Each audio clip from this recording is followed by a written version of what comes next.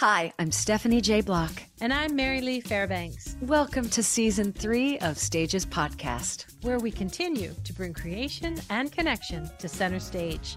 Hi, listeners. I just wanted to pop on and wish you all a very happy Thanksgiving. It's coming up next week. That was quick. I don't know if it's something that you celebrate, but if it is, I hope you spend the day with people that you care about and that bring you a lot of joy and make you feel grateful. I'm going to leave you with one of my favorite poems by Rumi. It's called The Guest House. This being human is a guest house.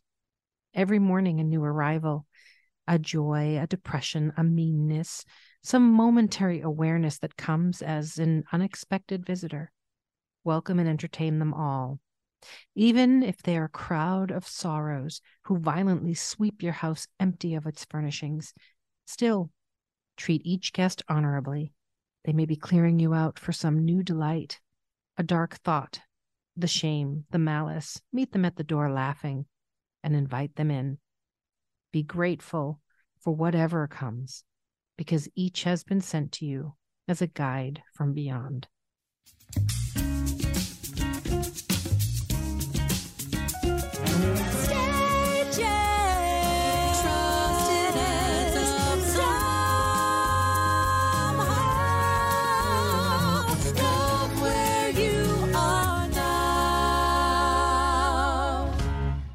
When in the presence of today's guest, one has a tendency to stare.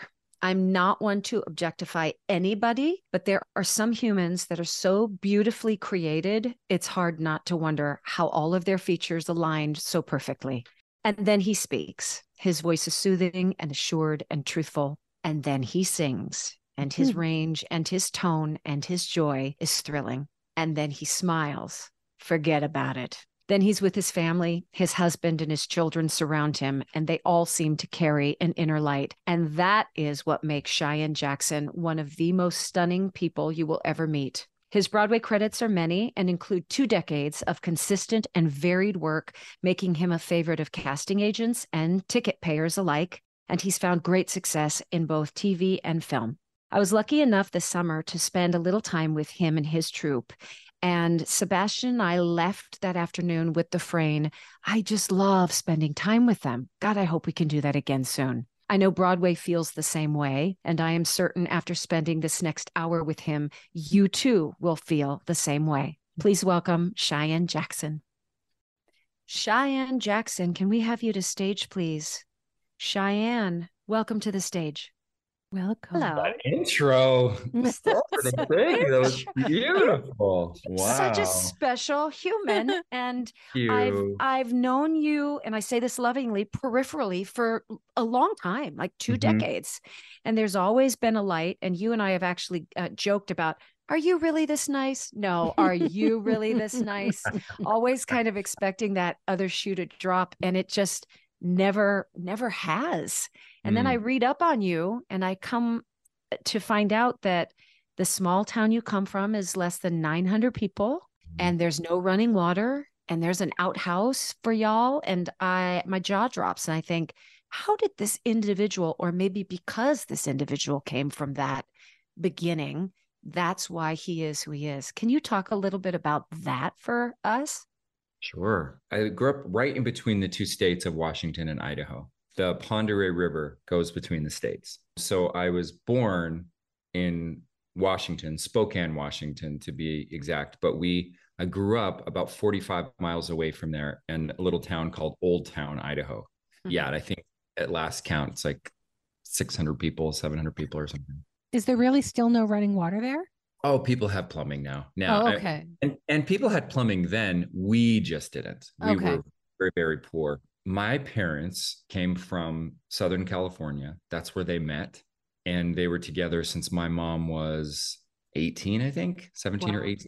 And then I think the story goes, they fell in love and they didn't want their children to grow up thinking the sky was supposed to be that color, meaning the smog in Los Angeles. Yeah. And back in the day, it was just like a big halo of gray. That's right. They wanted nature.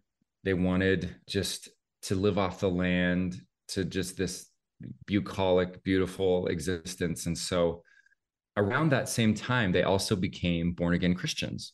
So it was this interesting little enclave of like new families, new Christians, and also hippies. So it was like this little kind of commune area neighborhood, really, in out in this beautiful place to grow up, right by the mountains and rivers, and it's still untouched. I just recently went back for my 30th high school reunion. We can talk about that later if you want. I do want. There must just be posters of you all over the town. It's pretty it's wild. It's wild. But yeah, so growing up, my dad, we lived in the woods. We lived on 20 acres in the woods. My dad built our home. We were on like cinder blocks, and yeah, for a time we didn't have running water, an outhouse, all of that. And but as a kid, as long as you're loved and you're cared for, I didn't realize how poor we were until I got a little older and saw the people down the street and saw them, and so it started to compare.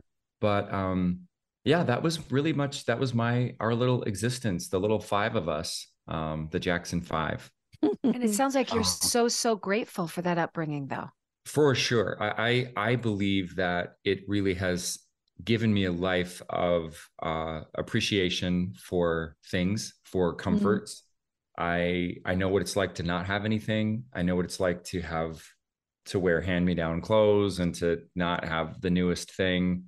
And so now now that I live in Los Angeles and have kids that go to a private school, I just want to make sure that they understand it's not always like that. And I want them to know where I came from, and just to be, I'm trying to raise two little good humans, So yeah, it's even harder now because they have so many things to compare their lives to because of the internet, which didn't exist when you were growing up. And so they can't help but live in comparison, especially in a place like LA too, I would assume, right? It's even worse than anywhere else. Oh, 100%. And, the school we go to, I think any private school you go to, or really any school in LA, you're going to have a wide range of people with different socioeconomic backgrounds. And so some of their friends are some of the wealthiest kids. Their families are like billionaires with a B. That is just money that it's hard to even wrap your head around. So even my own kids, who are so fortunate, find themselves comparing themselves to, why don't we have a plane? Why can't we go to we go to St. Bart's? I think we turn the water off in the house for a week and put them outside in a little outhouse. Let's talk about that, kids. Everybody look up to the Big Dipper. Not the plane, the Big Dipper. And it's funny? Every time the power goes out, because I live in the Hollywood Hills, as Stephanie said, and it's a cute little house on we have this great property, but anytime there's a storm, the power goes out because so it's very wooded. But my kids love it. They love when the power goes out because I light all the candles. We all get in the bed, and it's just so funny. Like, they just want the basics. They just want to be with their dads or be with their parents, and tell stories. And I'm really trying to create a wholesome, very non-screen environment for them. And like, I just started watching the Little House on the Prairie series with them. You're God, talking my language. Really? I'm now, well, first of all, it's my favorite show of all time. I'm now introducing Phoebe. We're on season 6. No spoilers. I can't even tell you. I was so tired before this interview started. You said Little House. I've been infused with Michael Landon, and now I'm ready to take on the wheel. Stephanie, we are simpatico here. So it was my favorite show. I have the series of books. I read the books as well. Yes. I had the lunchbox. Oh, come on. And then so I started watching it with the kids, and I really wanted them to really get on board right away. So we but some of those are rough episodes. It's so interesting because if it says 7+, you're like, oh, this should be benign. It should be fine. Plague hits everybody and everybody dies.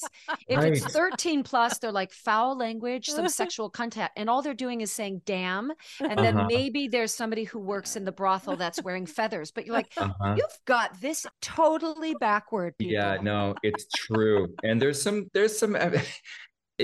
through this, we were watching it a couple of weeks ago, and I can't remember what. Oh, the kids in Walnut Grove were putting on the production of Little Women. Yes, Okay. of course. And the And the girl girl cuts her hair, that terrible blonde wig. Terrible blonde wig.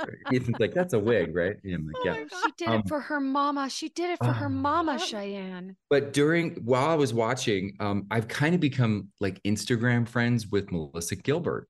Oh and my gosh. So I was like this kind of texting her back and forth and things. And then Jace, I mentioned to my kids, I'm like, I kind of know her, who plays Laura. And of course, my kids are like, what? So then now, as I'm watching it, I send her little videos of, this. And then Melissa gives me like behind the scenes stuff. And I'm like, you guys don't realize that Laura Ingalls is giving you play by play of. Oh my gosh. Do you know Pamela Bob?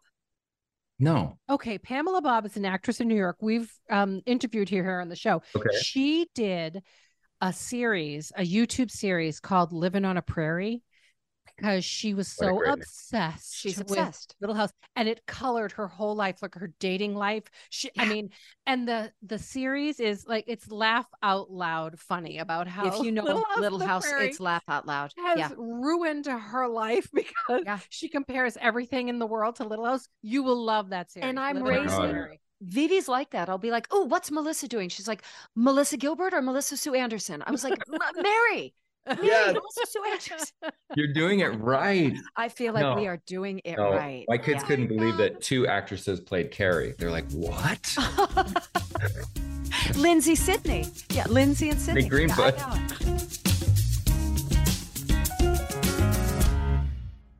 Okay, let's go back to what literally was the impetus, or what inspired you to go back to your high school reunion? Okay, so I had a best friend in 8th grade. I went to a private Christian school called House of the Lord Christian Academy. And it sounds fancier than it was. There were like 3 people in my grade.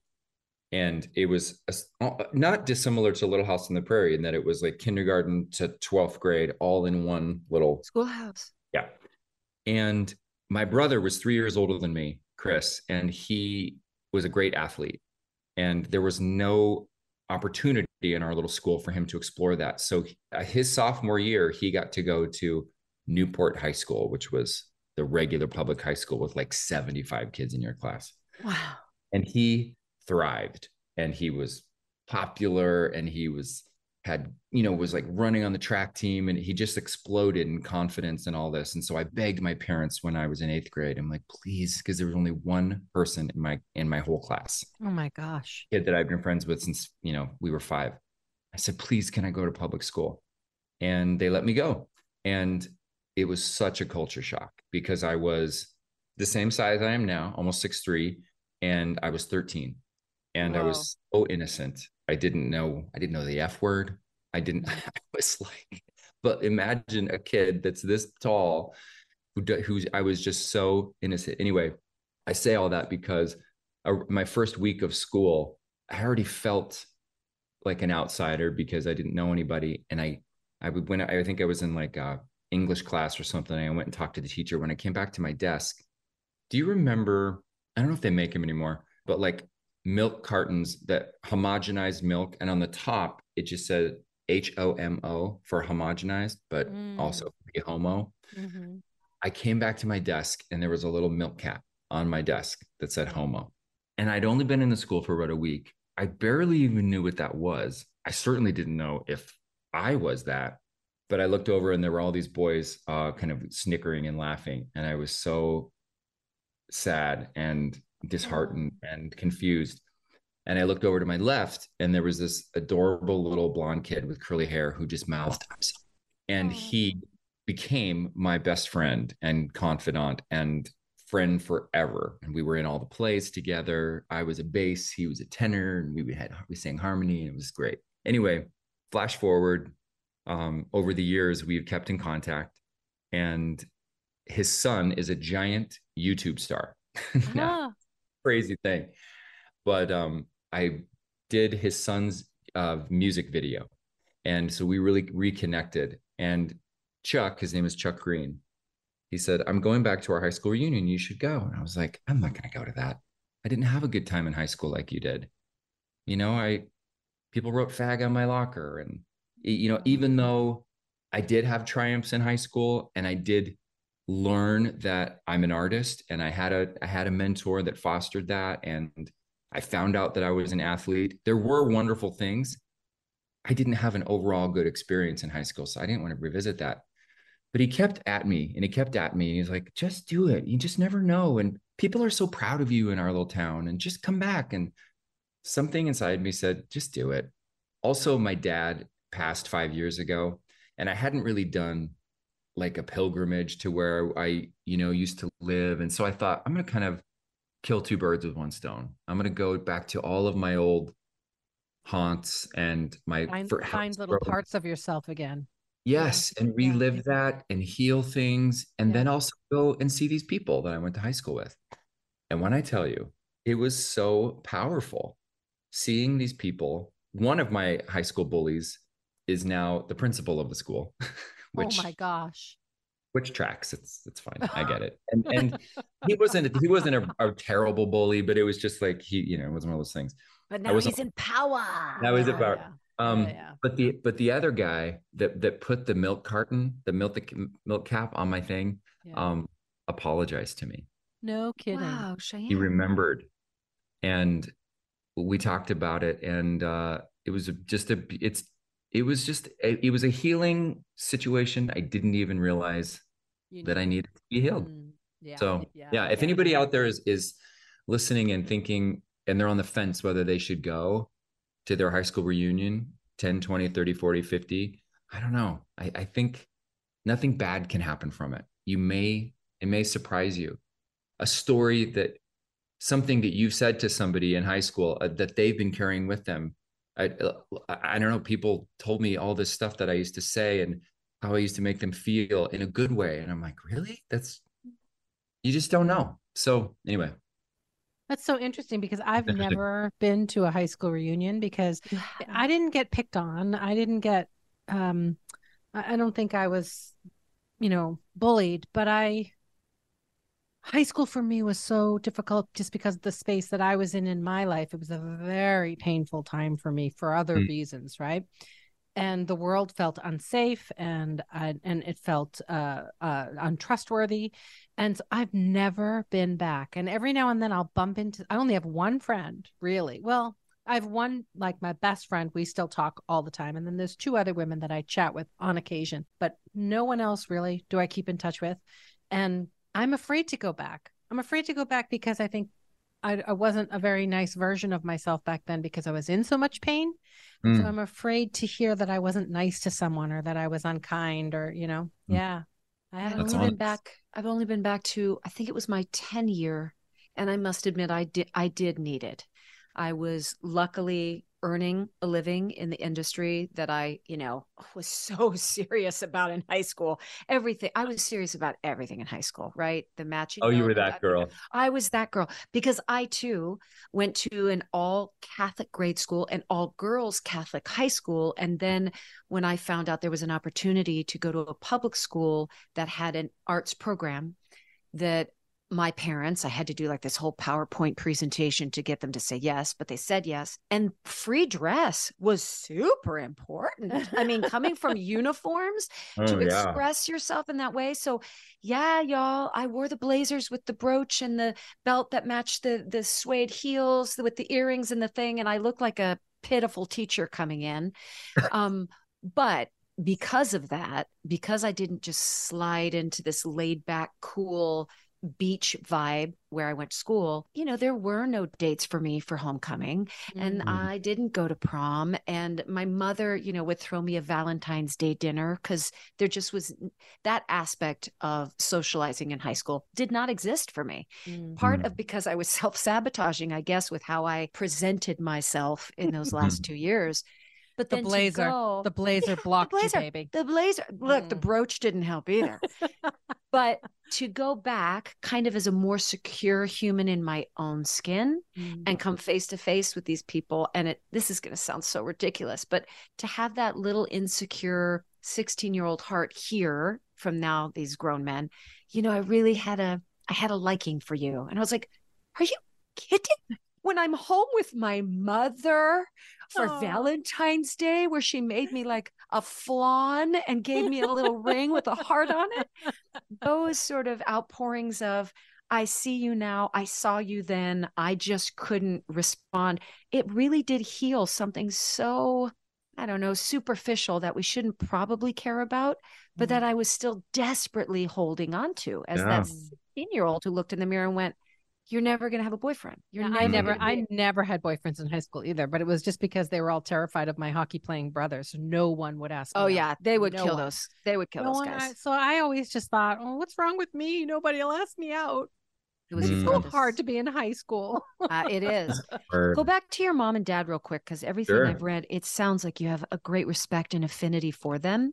And your middle name is your father's name. And I was trying to send you love and prayer. Well, whole community was trying to lift you up and send you prayers because you were very open and expressed your pain on social media about the loss of your father. Describe your dad a little bit for us. My dad was stoic and beautiful. And he was a Vietnam vet, and he was like an amateur bodybuilder. So he looked like a statue. He was just stunning. But he had a lot of childhood pain. His mother died really young. And I think obviously going to Vietnam, I think it turned him into somebody. I think he naturally was very introspective, but he became he barely said anything. To us, he chatted our ears off, but in public, he was known, he was, David didn't say much. And when he did, everyone turned and listened because it was profound. And I thought of him as the strongest man in the world. And I think, oftentimes you have these ideas of your parents' images, and we all think of our parents, or our dads probably as strong. But I think my dad, because we were so outdoorsy and he was so into, the woods and nature and signs and listening and also lifting weights. I remember we would go down to the river, and I have this image of him walking behind him on the path, and he's holding our canoe over his head by himself. Whoa. And I just remember thinking, like, he's the strongest man in the world. And I tell us a version of this story in my show, but I think it'll kind of give you an example of who my dad is and was to me. So I grew 7 inches in one summer, the summer before my 8th grade year. And I had growing pains. It was crazy. I come back, and this is also, I'm joining a new school, and the football coach is like, "Oh my God, look at you! You're huge. You should be, a linebacker here." And I'm like, "No, that's not who I am." And my dad was a cop. He was known in the community, so he was like, "Well, you should bring your dad. You should bring your dad, and you guys can just come watch a practice. You don't have to, you don't have to commit to anything." And so I remember telling my dad, and he was like, "Well, maybe you should go. You could meet some friends." And so I remember just sitting on this bluff overlooking the boys playing football, and I'm sitting side by side with my dad, and we're just looking out, and my heart is racing because I'm thinking, like, these guys are crashing into each other, and it's so violent. It's so not me. I'm like, I collect Billie Holiday, Lena Horne, Sarah Vaughan, and I want to be Wonder Woman for Halloween. But I don't know how to tell him, and I don't even know what that means yet. And I'm just grappling I just remember the feeling of, like, what am I going to say? How am I going to, because we'd never talked about anything like that. And he just, without even looking at me, he put his hand on my knee and he said, Shiny, because my dad called me Shiny. He said, Shiny, you don't have to play. Oh, And that was it. And I just knew that no matter where I went or what I did, he would have my back. And even though he was masculine and, all of these things like from the outside, when I came out at 19, my dad took it the easiest.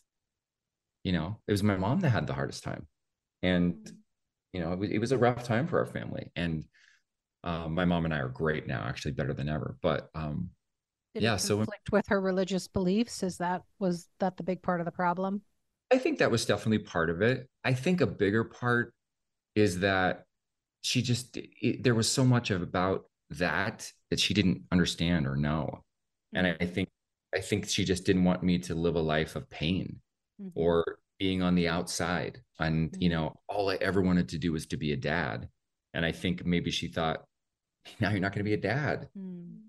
I was the only boy babysitter around. I adore kids and I always wanted to be a dad. And so I think it was probably, a combination of all of those things.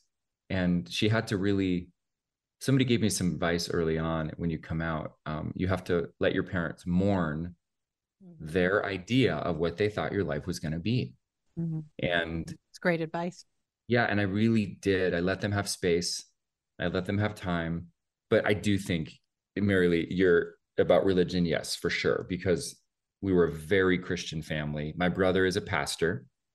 He was in Bible college then. And I went on 3 mission trips to Mexico, and it was, Jesus and the Lord, and church twice a week it's what you did.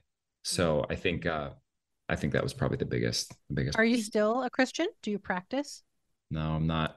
I am definitely more connected and more spiritual and more in touch with higher power than I've ever been in my life.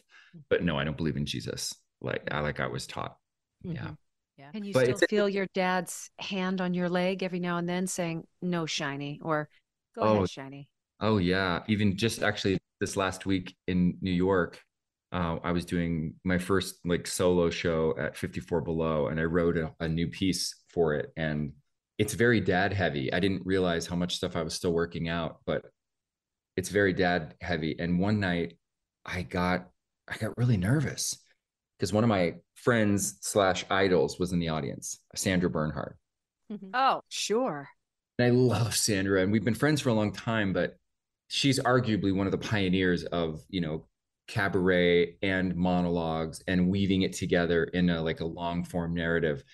And she'd never seen me do my thing. And I really went out on a limb in this piece in particular, emotionally.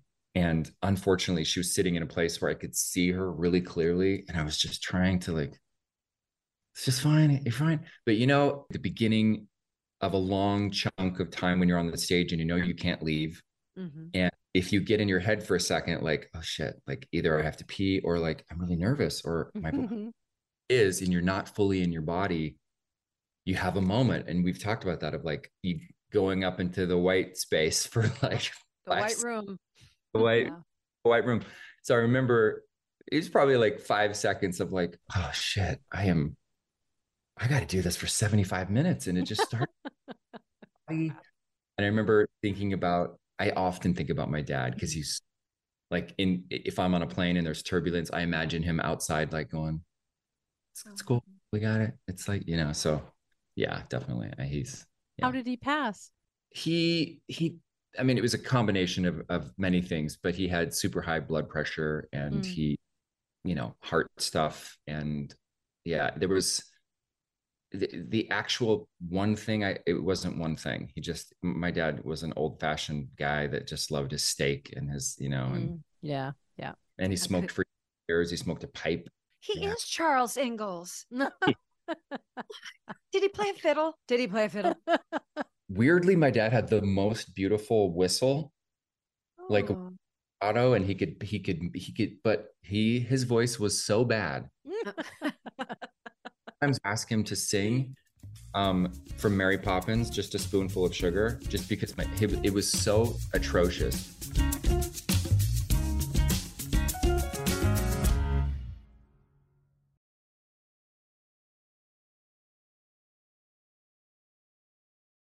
So were those albums that you collected, was that kind of what sparked your love of music? Yeah, so my love of music really came from both of my parents, but my love of singing and a wide range of stuff came from my mom. My mom loved Joni Mitchell, Judy Collins, Joan Baez. That's what was in the house. Roy Orbison, Linda Ronstadt, Storytellers, all such great storytellers. all of them. And I remember her albums. I remember the smell of them. I remember the tapestry. It's very, very emblazoned on my brain. So music early on became my escape. And then I think around like 7 or so, it became apparent that I was a good singer. And my mom taught me to sing harmony, and I would sing in church. And I was really shy. I've always been an introvert who just happens to perform. It's just not my favorite thing to be at a party like, hey, everybody, I don't like it. But, get me on the stage and you can't get me off. But yeah, my mom taught me to sing. And then in church and then in school, when I found plays, we did Bye Bye Birdie, like every play, like every high school. Mm-hmm. And they wanted me to play the Elvis part, the like Conrad Birdie part, because of what I looked like. And I was like, no, I want to play the Dick Van Dyke part. I want to play be Albert, the funny guy. And that's the part. And I remember, it's a very common story. I remember saying my first line, getting a laugh, feeling how that felt. Yeah. I thought maybe this is my thing. And I had a mentor, Mark Caldwell, and he really honed in on that and said, you have something very, very special. And he taught me specific things. He taught me to work on my passaggio. He taught me to work on that mix in between my chest and my head voice. And I believe early on in my career in Broadway, that was one of the things that kind of set me apart, is that you couldn't tell what kind of voice I had. Was I a tenor? Was I bass? And it's because I had one person that really, really, truly believed in me and fostered that. So did you see that person at the reunion? No, we have kept in contact over the years. Yeah.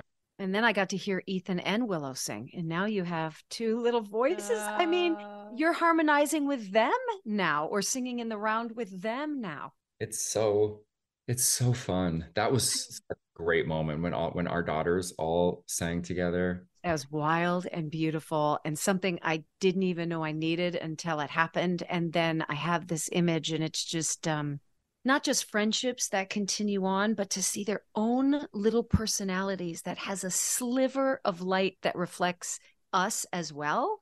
It really was something that we processed for a long time. And they were singing Poor Unfortunate Souls. Mm. And it was Megan Hilty's daughter, Viola, singing Ursula? Ursula. Mm-hmm. And then Willow and Vivi were in the back, just giving all sorts of movement and life on their own, and then would come in every now and then. And they had disappeared for what, a half hour to quote unquote rehearse this. Oh my and God. Then they performed it.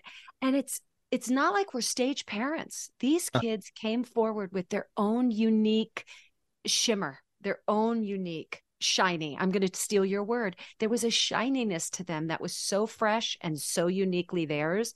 It was very special. Because I also noticed that the three of us were the opposite of stage parents. We were kind of leaning back and sitting.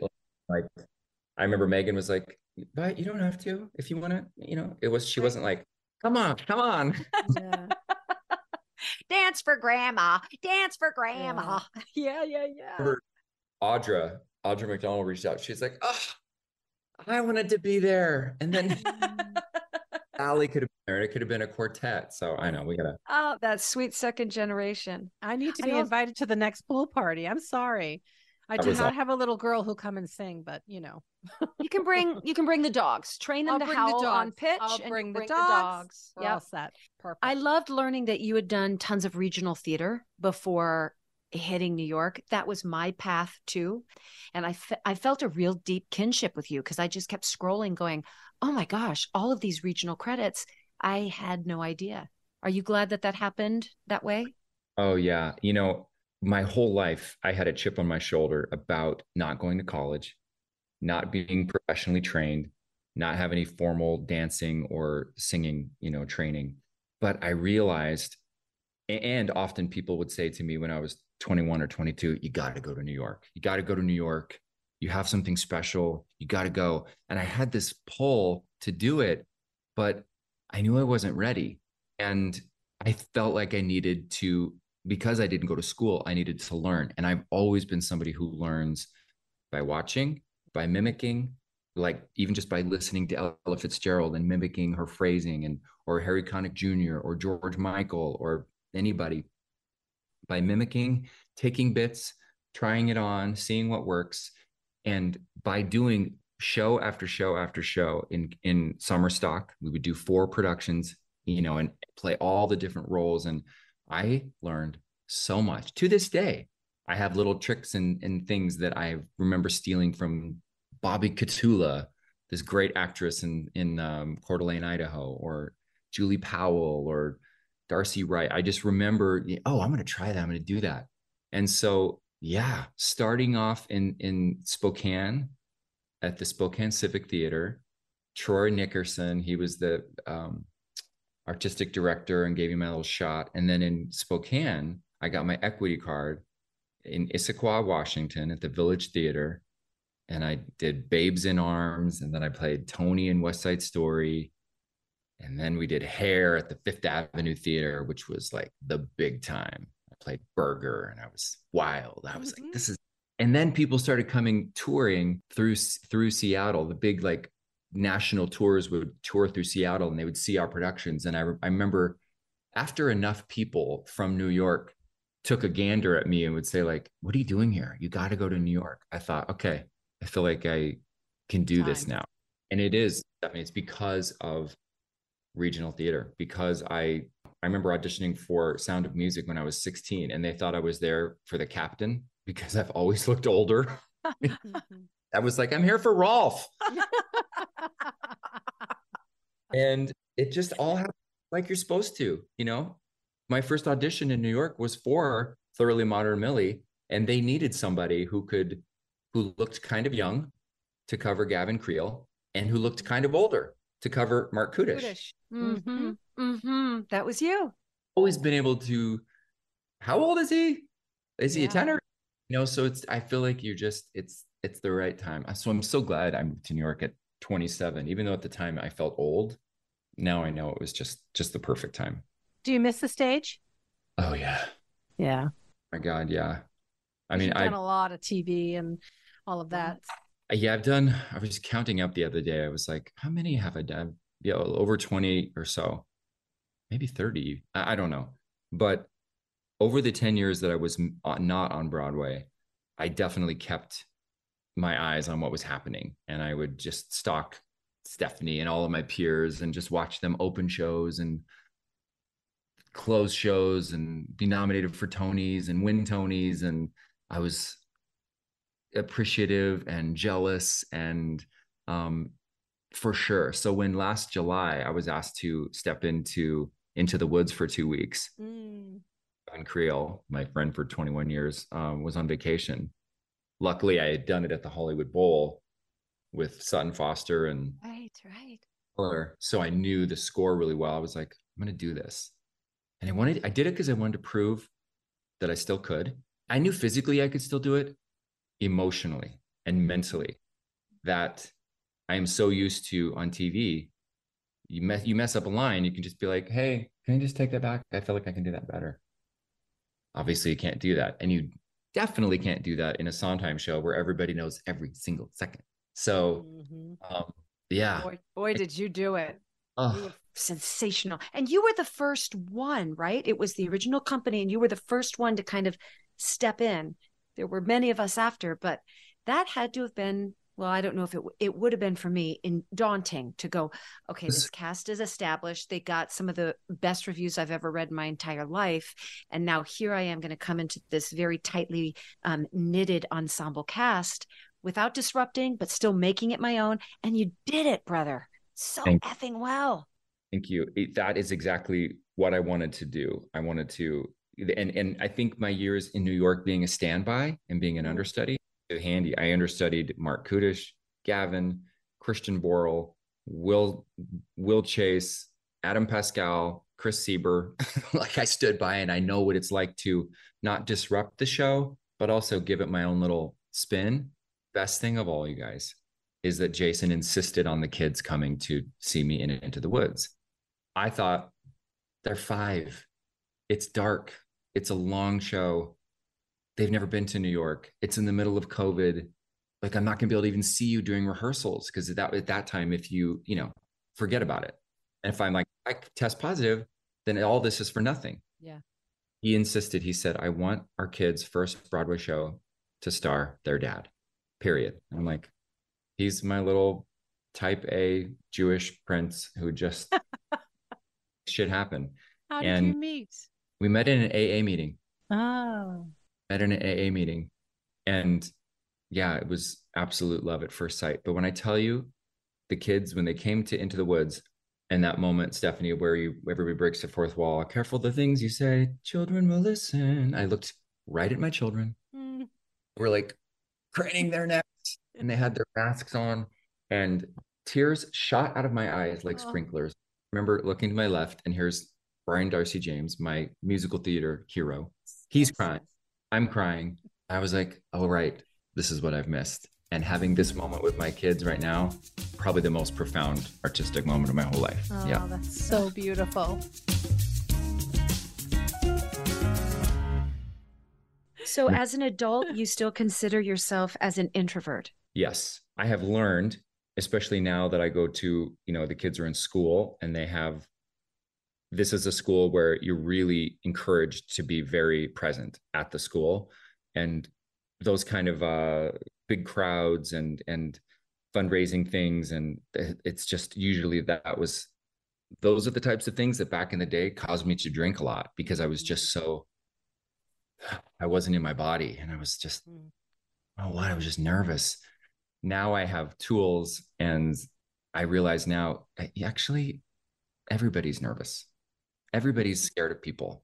We're all scared of each other. It's just the people that are like super outgoing are just they're used to the noise in their head, and they are just doing it anyway. And so, but yeah, definitely. That has been definitely a thing that Jason and I have had to work hard on in our almost 10 years together, because he wants to be out, he wants to be dancing, and I am always like planning my escape route. Yeah.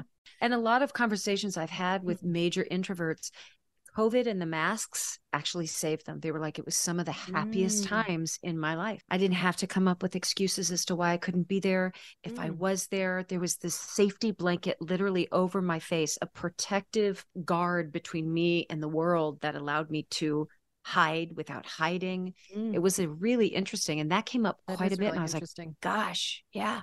How are you in big social situations? Do you know what? If I'm completely honest, I have, like you, tried many different personalities on since I was 8 or 9. So that is it was just in my adult life that I went, you know what? You have been an actor to escape and be someone else, and this is not serving you. It's taken you this far, but now you have to use this to magnify who you are, get real clear as to who you are, and then put on the cloak of someone else, as opposed to become someone else. So that's what got me through a lot of high school and a lot of my early 20s. I meet people now and they're like, oh my gosh, you're so centered. And so, because I was gregarious, I was a shapeshifter. I could turn on the charm, but then on the drive home, I would almost, collapse over from fatigue and from, who was that person? Because that wasn't me. And now how do I enter that situation again, trying to reintroduce myself as who I truly am, when I've already established that's who I am in that circle? And that was a lot of my 20s. And it worked for me until it didn't. And then I had to step back. And so when I meet people now that haven't seen me since my late teens or early 20s, they're so shocked. And they actually give Sebastian a lot of the credit. Oh my God, you've centered her so much. I was like, hello. We're talking decades of therapy, a lot of journaling, but I love him, but he didn't do it, y'all. But when I do look back, I would go, Stephanie, why did you share that? Stephanie, why did you say that? Yeah. Because I couldn't sit in quiet space. I just couldn't sit in quiet space. Yeah. I totally know that feeling. Yeah, no, I totally know that feeling. I understand both of your feelings. Like there's a part of me that I think at one time was so quiet, I would either talk too much to make up for the fact that I was feeling shy and quiet, or I would just kind of run away and disappear, because sometimes I get really overwhelmed by like big situations. Like I can't go to concerts and dance clubs, and I just get drained and exhausted really, really quickly in those situations where there's just tons and tons of people everywhere.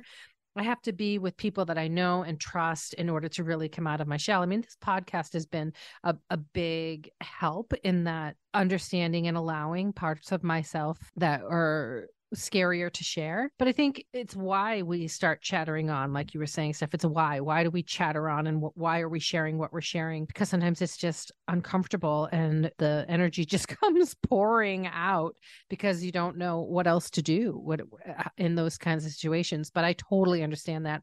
Anyway, but you're right. It takes a lot of therapy and a lot of work to move past those parts of yourself and to start to come into yourself and realize everybody feels that way. Everybody's not, some people love the big dance nightclubs, but they have their other things that they're struggling with in just the fact that we're human.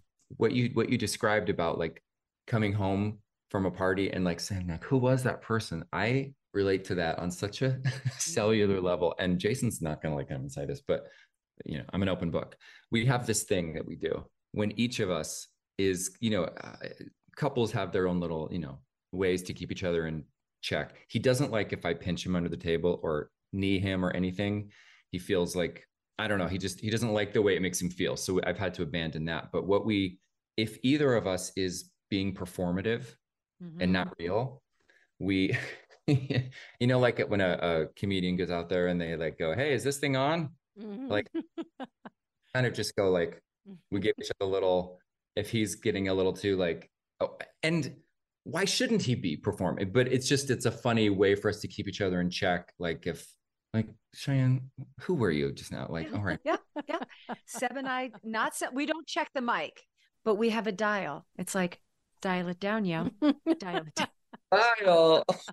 And in the moment, of course, my knee-jerk reaction is, you. Don't tell me to dial down. But then when I think about it, I'm like, it's in my best interest. I am going back to that self who doesn't serve me anymore.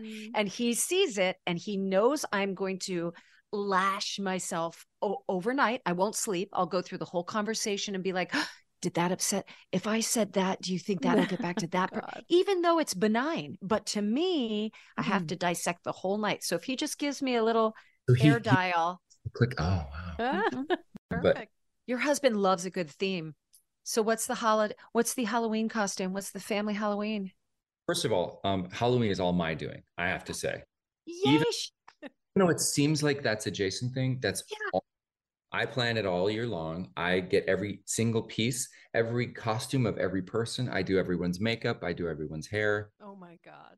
You would look at us and think, oh, Jason does the hair and the fashion and stuff. But I do Willow's hair every day for school. So our theme this year, we're going to keep it simple, but it's going to be all about the details. We're going royal. So everybody's the king. Jason's going to be the queen. Willow's going to be the princess. Ethan's going to be the prince. And we may have some, duchesses or things, other family members join us. But yeah. I think simple is relative in this situation. I agree. Can we define simple as we know? It's true. But I try an entire royal family and court. Right. But yeah. We're going as the Addams family, and I think there's going to be at least 12 or 15 of us. So it's going to be the whole situation. Are you Morticia? Okay. I want it to be like either the hand or the pedestrian neighbor, the average normal in quotes neighbor. Yeah. And thinking my sister would be Morticia, but she has no interest, so that's me, and Sebastian will be. Well, I feel very lucky to have been invited to your and Jason's home and the environment that you've created and the people you surround yourself with, and this very large sky that you are offering to your children. You had said that you had to allow your mom and dad space to mourn the life that they saw for you. And that hit me so hard because I never even thought I was doing that with Vivian. But I absolutely, anytime I see a character trait in her, I will then immediately propel myself to like when she's 13 or when she's 18 and how that's going to manifest in her life. And my therapist always tells me, just breathe into 8. That's all you can do is breathe into 8, because none of these are flagpoles or bookmarks as to what she's going to become.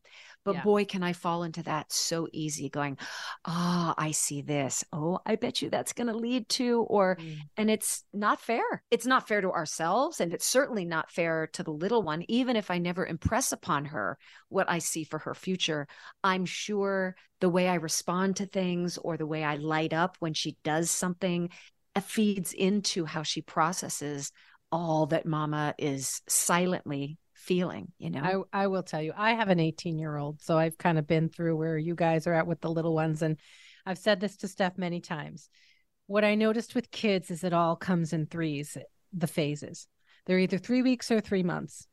And then they're just almost reborn as a new little human in that time. And especially when they're like 5, 6, 7, they change so fast that I found myself mourning the next step of that phase was going to be gone. Just find all the things to love about that phase, because it is not permanent. And some of them you're happy to see go. But some of them you're like, oh my God, just emblaze this on my heart, please, so I can recall it anytime I want. It's so fleeting and so fast. I mean, my son's filling out college applications, and now I'm going to cry for the 3rd time in this interview. It is exquisite, painful joy to watch them go out into the world. So just don't project where it's going to go. Just sit with where it is, because it's going to go anyway. It's going to fly away real fast. So that's good advice. Willow got itchy. She got her ears pierced yesterday, and I took her, and it was amazing. How old was she? Strong? She was great. She was strong. She's 6. She'll be 7 in 2 weeks. Okay. And I took her to Claire's. Of course you did. We got the stone she picked was pink ice. Oh, nice. So it's light pink. It looks white, but it's light pink. And then, but she really wanted it to be at the same time. She wanted 2 women to be able to get it over. And she said, "There's only one girl working here, Dad." I'm like, "Okay, we're gonna do this." And she sat there. She brought her friend to hold, a little stuffy to hold. And she was so brave. And I just watched her. And I'm telling you, like you said, Mary Lee, afterwards, she seemed different. Yeah. She walked through something. She walked through this fear, and afterwards, and today she wanted a high, tight pony at school. Yeah. So I did a high, tight pony for her. I even put a little product on the side so it was slick. And so she could really show those ears. And she walked in and for some of the girls, she was like just walking in front of them to show, like, and the girls just gathered around her. They all gave her the reaction that she was hoping for. But for like teachers, she would hide them and be like, "Here you go." And then she would, and it was, the other piece of parenting advice that was I remember reading it somewhere, and it really played into raising my son was, all of life's lessons come tapping at our front door, and the taps are little at first. And if we don't answer the little taps, they get bigger and bigger. And if we don't answer the big taps, the universe kicks the doors down, pulls the rug out, and you're lying on your back in the living room going, what the hell just happened, right? And as parents, our instinct is to intercept the little taps for our children. But if we do that, they never learn to hear them for themselves. And their lessons end up becoming so much bigger than they needed to be if we had just stepped back and let them fail and hear the taps. And that was a big one for me, especially I think with boys, because as a mom, you're like, oh, you don't want anything to happen, and don't fall, and don't. But boys are crazy and wild, and they're going to break things, and and that's and so. That was the other piece. But I took my son, who was 17, to get his ears pierced last summer. And then this summer we went and we got tattoos together. So, it goes on and on with kids. It goes on and on. All right, we've arrived at the 5 questions, but just before, a word from our sponsors.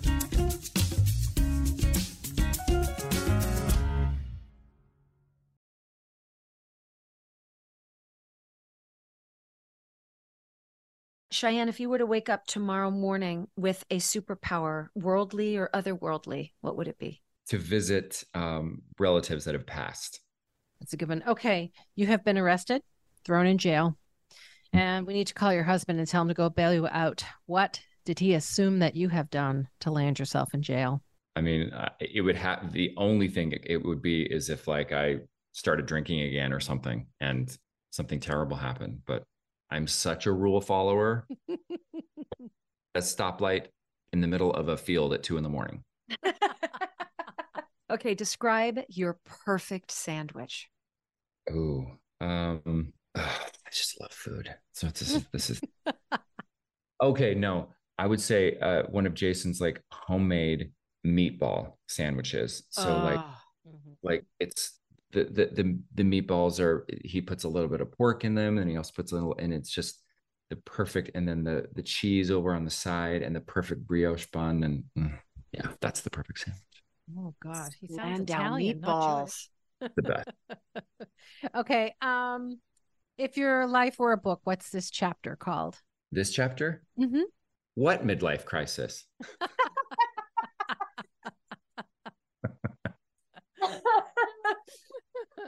I'm going to earmark that chapter. Okay.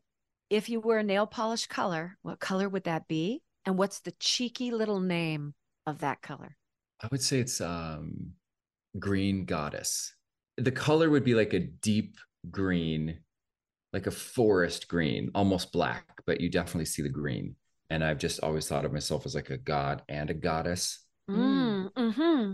Yeah, so I would say green goddess. I love it. I was thinking, shiny blue sky. That's what I thought. That's what came to me. I love it. That was the name of my first album. I'm Blue Skies. Oh, well, I just think you're wonderful. I just think you're wonderful. This was a lovely, like, not interview, really. This was just a conversation. How lovely. Is that thing, right? You guys. We try. If people are willing to open up for us, then that's the goal. So you gave us so much humanity today, and my guts are filled, and I'm so grateful.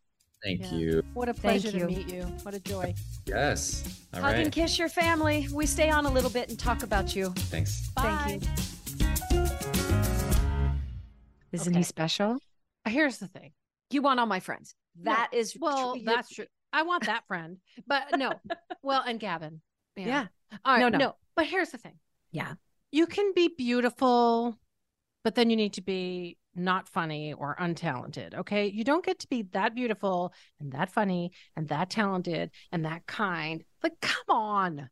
But even like I mentioned in his intro, even his speaking voice is this soothing, like warm waterfall that kind of drips over you. He is, I'm not kidding. He may not remember.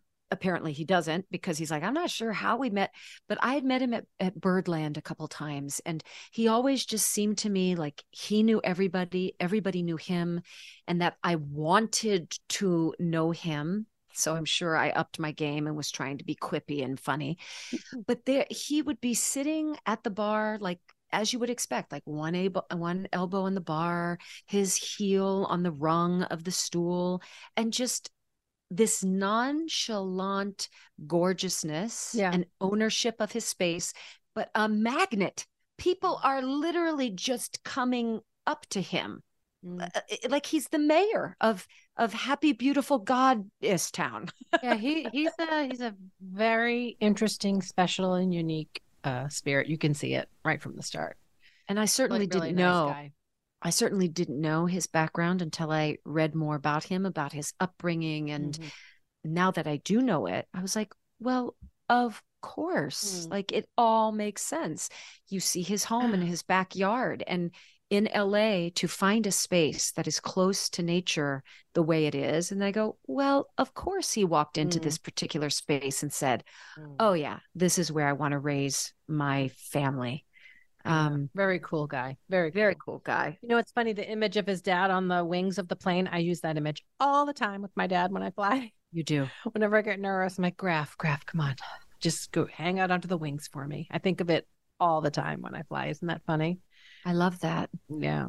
I do feel like his journey, one of being raised in a house of great faith, doing tons of regional theater before the move, moving shortly after 9/11, you know, there were a lot of similarities that I was like, I feel a kinship. You know, they're just kids the same age, similar exactly. age. Yeah. That's right. Yeah. Sweet. There's a kinship that you see in other people, and he's definitely one of them. Yeah, I can see why you adore him. Yeah, he's lovely. Just lovely. All right, my friend. Well, this was wonderful. Thank you. Thank you. Thank you. Thank you. Thank you. Thank you. Love you. All right. Happy fall day. Love you too. Bye. Stages podcast is produced by Stephanie J. Block and Mary Lee Fairbanks in association with iHeartRadio. It can be heard on the iHeartRadio podcast and iHeartRadio Broadway or wherever you listen to your podcasts. Please join our cast by signing up at stagespodcast.net, listening, sharing, and leaving a 5-star review. It all makes such a difference in getting the word out. Thanks for listening, and we will see you again soon.